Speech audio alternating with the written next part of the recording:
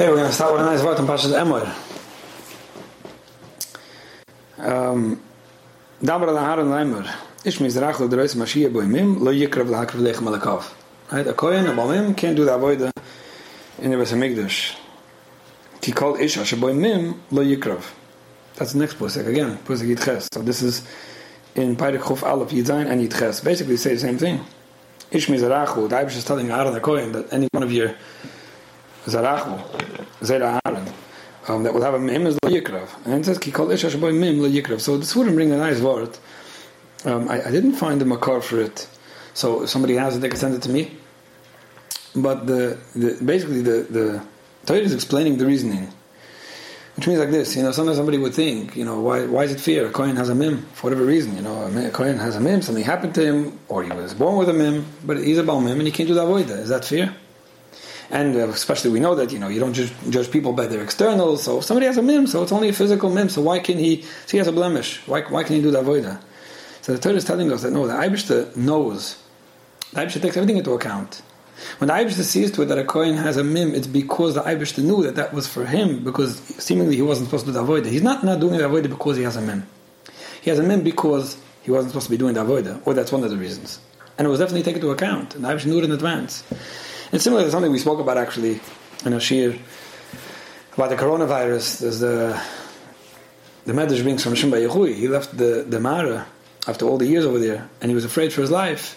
And then he saw that somebody was trying to catch birds, shooting at birds. And he heard a basko that called out that this bird is not going to get caught, this bird's going to live. And he saw the person aim at the bird, and he missed it. Then he heard a basko call out, this bird is going to die. And the guy aimed at the bird, and he hit it. And that's when Shimba Yehui said, wow, look at Ashguch al Yoina. The bird's not dying because he was shot because he was supposed to die. And that's something we always have to remember, especially when we see tragedy and things like that. We don't understand why the Eibishter does things, but we know that everything's taken into account. And nothing just happens because that's how it happened. It happened because it was supposed to happen. And that's something, and that gave Rav Shimba Yehui the chizik to go on his way. Anyway, so what the Pusik is telling us is like this. Somebody who has a mim is not going to be doing avodah. Why? Ki called ish asher boimim lo yikrav. Because the person who had a mim wasn't supposed to be doing that avodah. And that's why the Eibishter made it that way, and that's why you shouldn't question anything. And this is a tremendous yisoid in Hamina, something we should always know and always think about, that when something happens, we shouldn't blame the circumstance. We should know that the circumstance came about because it's how the Eibishter wanted things to be. And sometimes in life, we don't know in advance. You look at somebody, a Kohen, when he's a child, and say, oh, this guy's going to be doing the avodah, right? Well, we don't know. Later we'll find out if he's supposed to or not. We'll see. How are we going to see? If he's able, and he's capable, and he doesn't have a mim, then he must be the one that was supposed to be doing the avodah. And if that doesn't happen, then it must be. We figure out now, looking back, we in hindsight, we didn't know in advance, but now we see that that's how the Eibishter wanted it to be. Now, one place that I think this might be a little a small lesson for us, and something that I wanted to discuss, is when it comes to kibbutz avayim. Children have to be mechabed parents, not a question. Everybody has to be mechabed parents for that matter. But there are parts of kibbutz avayim that change after a person gets married, and this is important for parents who married off children to know, and for children of married children of parents to know. Now, especially true what Chazal teaches us about a woman, right? How much is she mechiv b'choy dovi v'ima after she gets married? Well, we'll see. What does that mean? We're going to see. We're going to see how her marriage plays out. We're going to see how her husband, or how the situation, happens. That is she going to be able to be mechabed her parents? Is it going to be a contradiction to being mechabed her spouse? And in general, everyone has to get married. Certain situations change in life, and sometimes we just have to see it as, oh, that must be what the Eibishter wants. Now, of course, this doesn't mean that we don't have the chiyuv of kibbutz avayim after we're married. It just means that sometimes circumstance, the way the Eibishter plays things out, will tell you how things are going to be. So if you have a family of children that are all being taught and all being mechabed their parents very much, right? And that's when they're children, and you look ahead and you say, what's going to happen after these children are married? Well, we're going to see. Maybe one of them will be more capable and more able to be mechabed the parents going further, and some won't. And that's just something we'll see later, and something we may not know in advance. So just both on a practical level, how much someone could, and both on a understanding the Torah obligation of how much someone should. That's something that sometimes life circumstance plays itself out, and we see. So I'm going to read a question. Actually, a question and a letter. They're pretty similar, but interestingly, everything's Ashguch al Yoina. The question that I'm going to be reading for this year was something that came in a while back, And the letter that I got was actually this past week. And so, it's interesting. I see two sides of a story, and we're going to discuss it a little bit. So here goes. Hello, Rabbi Gruen. Thank you so much for the Avodas HaKodesh and tackling a part of life that's so important for the Klal. Me and my husband, recently married, we live only a few short blocks from my parents, and whenever we go visit, which is still quite often, as we are a young couple, it gets pretty stressful. The personalities of my mother and my husband clash terribly. Over the year, we definitely started going over less. Recently, things came to a head. We had a baby pretty soon, but only after a very complicated pregnancy, and it was really a big simcha for everyone. For my mother, it wasn't even a question that she's coming with us to the hospital due to the circumstance of the pregnancy. I knew it was probably going to be an issue because I knew that my husband will feel pushed to the side, but I didn't have the courage to say anything. Some husbands appreciate when a mother comes and takes over, but my husband is the type that needs to be involved, and he was very resentful that my mother was running the show. This was just the beginning of a very stressful stay at my parents' house. My mother and my husband clashed a few times, and our Shalom Bayis also suffered. Since we all weren't happy at the way things were going, and he didn't feel like I was totally on his side. They both have stronger personalities, while I have a weaker personality, and I was stuck in the middle. My husband was very overprotective of the baby, and would be very, very on top of the children in my parents' house, touching the baby. I felt bad for my mother because she was so excited for the simcha and worked so hard to prepare for it and to be there for me. But I also felt bad for my husband that he couldn't enjoy the simcha as much as he would have liked. And I felt bad for myself that I was stuck in the middle of all the stress right after birth. When we got back home, everything calmed down. Shalom Bayis is Baruch Hashem great, and my relationship with my mother is also Baruch Hashem. But I feel like everyone has resentment inside about how things turned out, and nobody is really talking about it. I keep on switching between feeling bad for my husband, for my mother, and for myself, and sometimes I feel anger toward them. And I really believe that everyone feels the same way. I want to open a discussion with my husband and my mother about this so we can clear the air, so that I can apologize to my mother. Can you please advise me the best way to go about this? Should I explain my husband's side of the story to my mother? Or should I validate her? Should I explain my side to my husband? Or will that just make things worse? I feel the need to rock the boat, but I want to make sure I do it in a way that will fix things and not break them even more. Thank you so much. So that's a very good question. And, just the story just makes it a little more practical to deal with. Okay, so you have a young woman. The circumstance of a difficult pregnancy and living nearby, it all adds to it, but the basic gist of the question is, I'm stuck between my husband and my spouse, in this case it's my husband, my spouse and my parents. What do I do? Who am I here to please? Whose side should I take? How do I not get stuck in the middle? And how am I supposed to go about this? So that is from let's call the monkey in the middle. That was a letter from the monkey in the middle. Let me read a letter that somebody sent me this week. I'm going to be translating it actually, and we'll just get a different perspective. That was a somewhat seemingly similar situation, and then we'll discuss the idea of Mitzvah. Okay, thank you so much for the shirim on the telephone. I appreciate it. My husband feels a great responsibility that I should feel very close and enjoy being by or around his mother.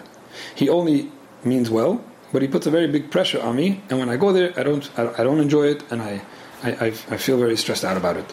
For example, we went for a Yom Tov to his parents. We came there Erev Yom Tov. I was very hungry, and I didn't see anything there to eat. I did not feel comfortable asking my shviger. She doesn't mean anything bad, but there wasn't anything ready. I asked my husband if maybe he could see if there's something there, and it bothered him very much why I didn't just open the oven, why didn't I look for food, why didn't I do things, or why didn't I at least ask my shviger. And I was bothered by the fact that something like that bothered him. Over the Yom Tov, by the Seder, when I was sitting quiet and just listening to the Zmiris and enjoying the Seder like that, he was bothered and he had a pressure. Why am I sitting quiet? Why am I not making conversation with my shviger? Why don't I go into the kitchen and help her with the plates, with the preparing the food, or talking to her? I didn't have what to talk to her about, and I didn't mind sitting. But obviously it was with a lot of stress, and it wasn't enjoyable once I saw that he was uncomfortable. There are times that I would want my husband to ask his mother for something, and again, he puts a pressure on me. Why can't you call yourself to my mother? Why can't you talk to her Heimish? And I feel that this makes things very uncomfortable. The question is it his obligation that I should feel Heimish and like being by his mother? Is it a normal thing? What does it mean to be Heimish? Does it mean that I should be looking for food myself and talk loud, or I could do things the way I feel comfortable?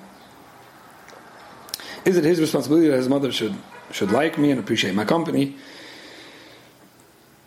it happens to be that he feels very comfortable by my parents, but I guess everyone's different. Okay, that's basically the gist of it.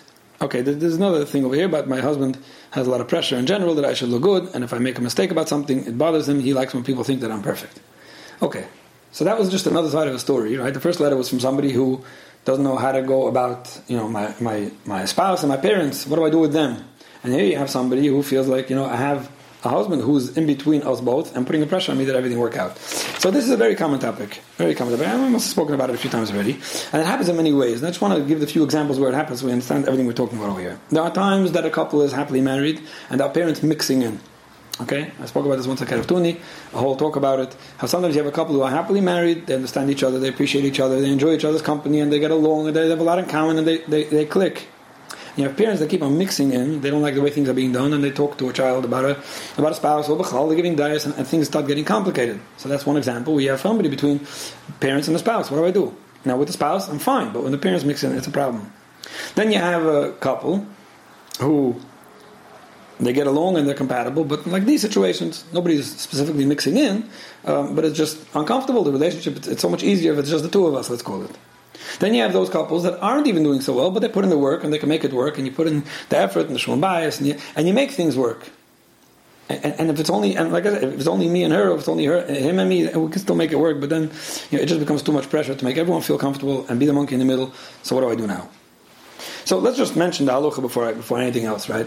La halacha, something I said before. A man is always mechiv in kibbut avayim. Nothing about his obligation of kibbut avayim becomes less because he's married, right? He's not mechiv. There's a kvoidishtoy, but not in a way that takes away from the chiv of his parents. As opposed to a woman is definitely exempt from kibbut avayim if it's a contradiction to honoring her husband. So that's just something to take into account. That very often it's a woman's obligation. Sometimes you'll see this. Sometimes a woman will be complaining, "What do you mean? I have to take care of my parents, and they come first, and why are you not letting me?" And it's wrong. It's wrong because there's definitely someone else over here. So that's something to take into account. But let's just go back to the general idea. When you're married to someone, that tends to become your most important relationship. Now, of course, the Torah is obligating you to honor your parents, but the most important relationship, the one you should be investing in most, and the one you should not be neglecting, and the one you shouldn't just take lightly, is the person you're married to. Avigdor Miller once had in a question and answer about respecting your parents or your in-laws. He said, "Listen, they're going to leave you over a big Yerusha. Make sure you honor them." Now, obviously, that's not the reason why we're mechabed parents, but sometimes you just have to think about it. If you want to get along with them, you want them to take you seriously. You just want to take them seriously too. Now, when it comes to shalom bayis, this is the person you're going to be around with most. This is the person you're living with. This is the person who's going to be here for more years, probably, and it's Hashem, right? If everyone reaches 120. You don't want to neglect your marriage. You don't want to honor your parents or take your parents seriously or worry about them or have a pressure from them if it's going to take away from your shalom bayis. Not a question. You don't want that. Recently, now with the corona, there was definitely a lot of corona questions going on. And one question I heard from somebody is one of his parents wasn't doing too well, and there was an issue. What do? And being involved, let's not call it even obsessed, just being involved in what was going on by his parents, which every good child should do, was taken away from what was going on at home. So very often you see these situations. Like, what do? I want to inquire about my parents' health. I want to make them feel good. I want to be there for them. I want to help them. But my wife or my husband or whoever it is not happy with it. So your first allegiance and your first priority should be your shalom bayis. Now, does that mean that it's going to be a contradiction? Does it mean that you have to choose one over the other? Usually not. Very often you can make them both work. Very often just asking your spouse, is it okay now if I call? Do you think it's right if I go over? When would it be best if I go over? What do you think? And just making someone feel good and important and asking their opinion and taking them seriously and then giving them the credit. It's good that you told me to go. It's good that you told me when to go. So many things can be resolved. There are so many things that can be taken care of so simply and so easily if only we make them work. So I don't want to make it sound like it's a contradiction. The fact that your first allegiance, your first responsibility is to make sure that your spouse is okay and that your marriage is happy doesn't mean that you're going to be neglecting anyone. It just means that sometimes the way you do it or how you do it or when you do it, should first depend on making someone else happy and making sure that someone else feels good. But very often, it's much less of a contradiction than you think. And sometimes people look at it like that. And this quote I heard from Rabbi Twersky once, when people look at things like all or none, it usually tends to become none. Right? You have that all or nothing attitude. You're always nice to me or never nice to me. Rarely, there are people that think in those terms of all or nothing, but usually when people do think like that or look at situations like that, I don't know why, it goes to nothing. That's how it is. If it's black or white, it's usually black. So if you're going to look at something like, who am I going to please? It's either you or you. You're going to attack only end up pleasing one. But sometimes it's much more gray than that, and sometimes if you just look at your options a little broader and see like, okay, so maybe I could do it a little later, maybe I could do it in a certain way, maybe I could do it at a certain time, maybe I can make someone feel good and then the other person. And when you do things like that and try to juggle them, very often you'll be able to do a lot of that. So it has to do with quantity, quality, flexibility, and a lot of those things. Like it doesn't frequency. It doesn't always have to be all the time, whenever you want. Without taking other people into consideration and things like that. So that's just something to think about. Very often, when it becomes a relationship question of who should I please, it very often doesn't have to be one or the other. So that's just something you have to be very, very clear about. Now, sometimes, and this is something we spoke about, and there are people that don't like when I say it, it comes to Shalom Bayis, people are very into the honesty and openness, and you can't hide anything from me. If your wife is going to know that you called your mother to know how she's doing, and she's going to feel threatened by it, for whatever reason, why do you have to tell her that? I mean, Aaron HaKohen, and we'll talk more about Aaron HaKohen soon, but Aaron HaKohen definitely did things l'man hashudim. I mean, Chazal teach us to be mishanim medadak hashudim. So if you're coming home from Shul, and you're a few minutes late, and your wife will be okay with the fact that davening took you a few minutes longer, but she won't be okay with the fact that you called your mother on the way home and stayed in the car a few minutes, then why are you telling her, I called my mother to see how she's doing? Again, you're turning it into a contradiction, and it doesn't have to be. So sometimes not everything has to be so open, and sometimes it becomes so much simpler. So I'm just mentioning these ideas because so many times I see people getting stuck, and I don't know why they had to get stuck. I don't know why they had to say things. You should learn from experience. If this is something that bothers someone, or if you tell your mother, for example, I didn't call because my wife needed my help, and your mother doesn't feel, so she comes first. So why do you say that? So that's something that definitely people should think about. Now, when it comes to a situation, let's just talk about these letters a little bit, right? You have a situation, a young woman after birth, for example, her husband wants this, and her mother wants that, and whose side should I take? Again, it doesn't have to be a contradiction. Sometimes you could listen to someone kvetch, and you listen to someone rant, and you say, I really understand you. And you can tell your husband, I wish my mother would understand things this way, and realize that maybe it's not her place to come to the hospital, and maybe we could do it on our own. And you could tell your mother that, for example, if she's complaining about something your husband did, you can say, I understand you, mommy, I wish it wouldn't bother him. Saying I understand you and validating and listening to someone doesn't mean you agree with them. It doesn't mean you're going to bring back a message now. It doesn't mean it just means that someone feels understood. And sometimes that's what the job of monkey in the middle is. Sometimes the job is not deciding who should I please, as much as just being there for both people and making them both feel understood. You'd be surprised by how much you could accomplish by that. So that's just, you don't have to agree or disagree, and you don't have to implement or carry out anything just because you're understanding people. And very often that's all they need from you. Now there is that codependency feeling where someone feels responsible to make everyone feel good, and if somebody's bothered by something, it's my problem. How do I go about it? It doesn't have to be your problem. I mean, validating someone and listening to someone is a nice thing to do. And if you're the one who could do it, you call yourself a weaker personality, but I don't know if that's the word. If you're the one who can make people feel good, that's wonderful. But it's not because it's your responsibility that everyone feel good and everyone like what the other person did. What you could do is be a listening ear and be respectful to whoever's talking to you, especially if it's a parent and a spouse. Two people that you definitely want to take seriously. Now, I think it's wrong. Now let's go to the other letter for a moment. I think it's wrong for a husband to apply pressure on a wife to be mesachain by his mother, or to impress his mother, or that his mother should be impressed by what she's doing and appreciate her company. I mean, so if you're the monkey in the middle, you definitely should not be putting pressure on two people. Again, the job of the monkey in the middle sometimes is just to make everyone feel understood and make sure that you're not doing anything to hurt anyone. You're not responsible now that everyone get along. And if you're not responsible, then you should definitely not be applying pressure. I'm telling your mother, move out of the way for my husband, or tell your husband, move out of the way. So let's just mention those points again. First thing, I think your spouse comes before your parent. Second thing, it doesn't have to become a contradiction. Okay? The third point was that sometimes you could actually bring it all together by just validating and listening to people, even if they're not so happy, because you're not responsible to make everyone happy. And the next point is that obviously you should not be applying pressure to make people feel uncomfortable because you're being pulled in one or the other direction, and you're showing them that that person comes first, so you should please start doing things the way that person would want, and that's how I'll be happy. That's definitely a wrong message. So, and I think where it comes from is we definitely tend to apply too much importance to what someone else will be thinking. I mean, a person has to live for themselves, and you have to know what makes you happy and what makes you comfortable, and know how to let other people know that, and let other people please you and make you happy in a healthy way. But when you start judging things by what other people are saying, And different people around you know that they have to now please others because you're only going to be happy when others. That's what people get confused. So I think it's very important to not have that codependent relationship where you're dependent on other people's approval, or you're dependent on making other people happy with what other people do. Very much of that can be resolved just by knowing where your place is. And if somebody's doing that to you, and somebody's putting pressure on you, and somebody's making you uncomfortable, it's okay to say, I understand you, but for me this works better, and please understand me as well. And sometimes you could. Just let's talk to the single man for a minute over here, right? He has a pressure that his mother is impressed by his wife, for example. That his wife is doing something by his mother. Maybe in a respectful way, he could actually even tell his mother, maybe if you could talk to my wife, she loves talking to you.